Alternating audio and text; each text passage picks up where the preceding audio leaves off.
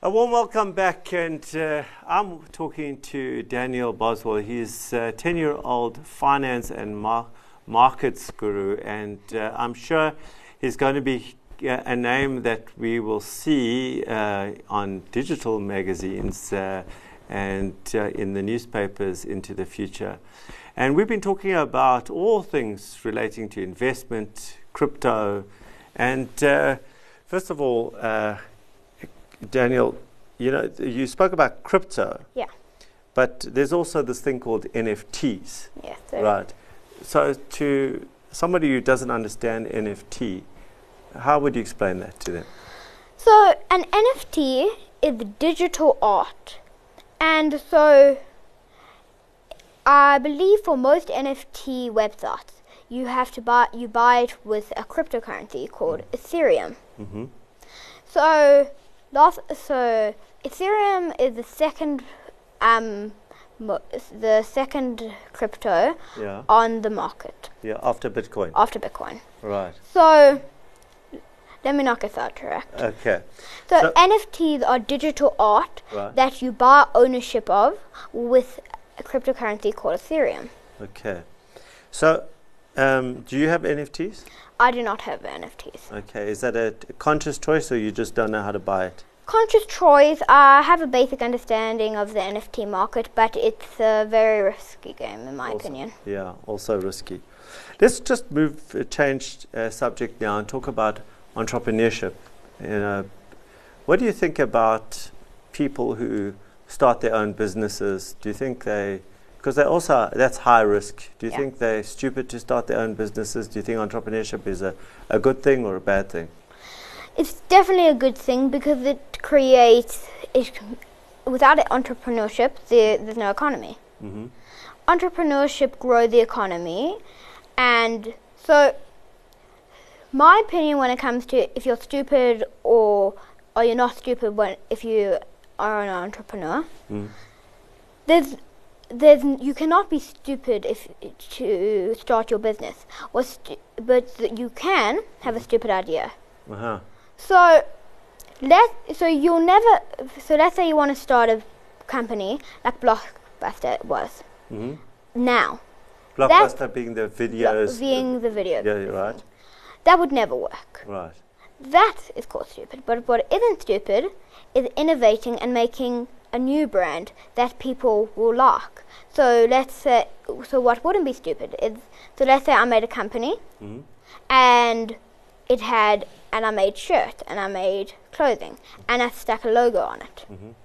That isn't stupid because what I've realized as well is a lot of people will pay. So let's say there's a white shirt and there's a white shirt with Gucci on it. They're the exact same material. The white shirt without Gucci on it is 100 rand, and the white shirt with Gucci on it is 1,000 rand. A lot of people who are in the situation where they can afford it will take the Gucci. And so what I've realized is a lot of people will pay extra just for a label. For a brand, for a label.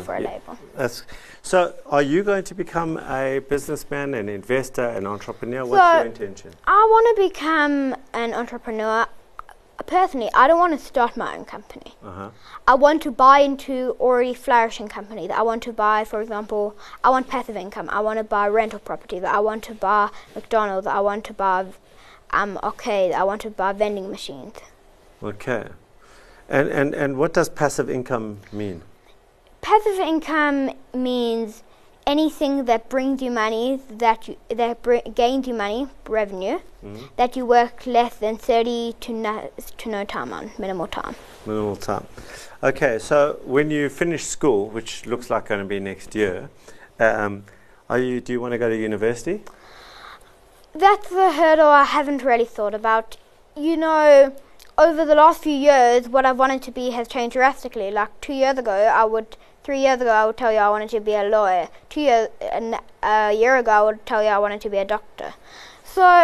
And right now, I'll tell you I wanted to be an entrepreneur. Mm-hmm.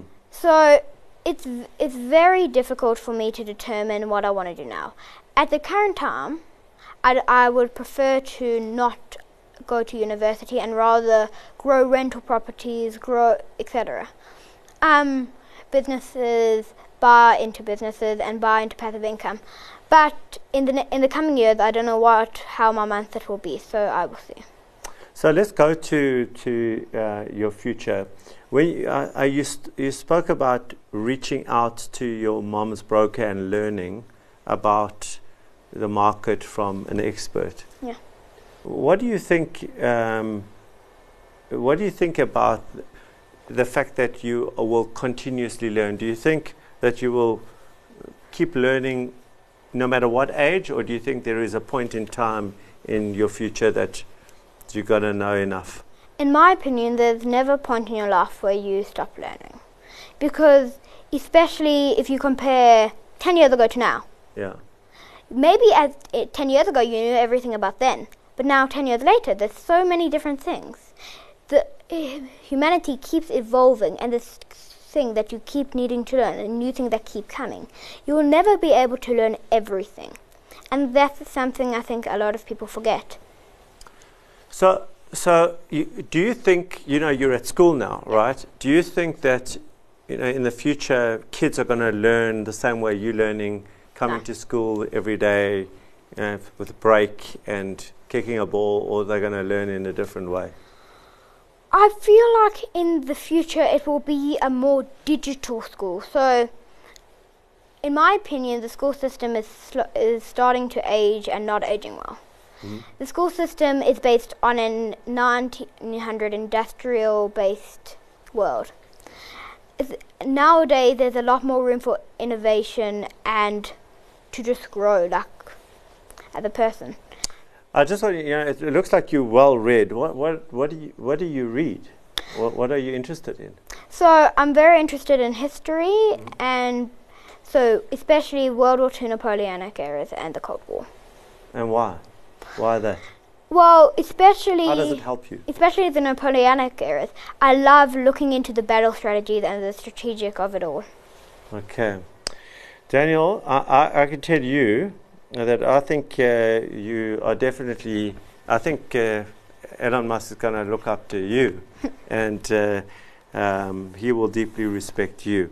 I think you are a big hope for our future. I think that you are going to be an incredible entrepreneur. I think for a 10-year-old, I think for most 30-year-olds don't think about the world like you do. And I wish you the best of luck and hope that you change the world for the better. Yeah.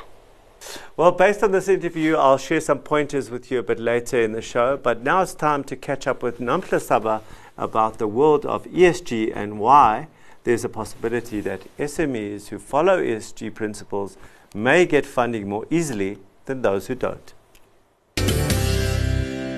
We are talking ESG with Nampla Saba. This is the last insert on the subject. We've so far had 10 inserts. This is our 11th insert. So this is it, Nampla. We've been together for 11 weeks now. This is our last week together. Nice. And today I want to talk about coming back to small businesses. I want to talk about how we can get funding easier using ESG, because it's all about how we can leverage this for ourselves. No, definitely. I definitely think that the funding space is going to start opening up for sustainable business models. And it's already opening up because sustainability focused funds have grown significantly in the last couple of years. And institutional investors are very focused on ensuring that they're funding those businesses, and they're very focused on making sure that there isn't greenwashing associated with that. So the first one is around, as I said earlier on, around the financial institutions and having signed up to UNPRB and having to potentially start accounting for their books and the carbon footprint of their books. And so a small business or small and medium-sized business that's already looking into this is already positioning themselves well for obtaining that funding, or actually potentially obtaining funding at a lower interest rate because of the fact that they've already got a lower carbon footprint. That's one. And also institutional investors, private equities, your funds are already starting to look at non-financial factors and financial factors equally. I was at a conference, I think it was last year or the year before that, where impact investors were actually saying that 2 years ago or a year ago, they were already looking at non-financial factors and weighing them 50-50. And so if you're an organization that's just mainly looking at financial factors and not taking ESG into consideration, you might find yourself losing out in that space. And so the sustainability focused funding, as well as I said, is already rampant and growing. And so those will open up as well for small and medium-sized businesses. So there's definitely ESG is definitely a way of positioning yourself well for obtaining that financing, but most importantly, also potentially getting lower interest rates if you're obtaining debt. Nampla, thanks for the last 11 weeks. Thank you. I think you brought huge clarity to a very complex subject, and a subject that's very important not only to us as small businesses, but us as humans and the future of humankind. So thank you. Thanks for the clarity. Thanks for the simplicity. Thanks for the examples. Perfect. Thank you so much for having me, Alon. Well, that was Nampla Saba, MD of Integrated Thinking, a company that specializes in ESG. And we'll be right back straight after this.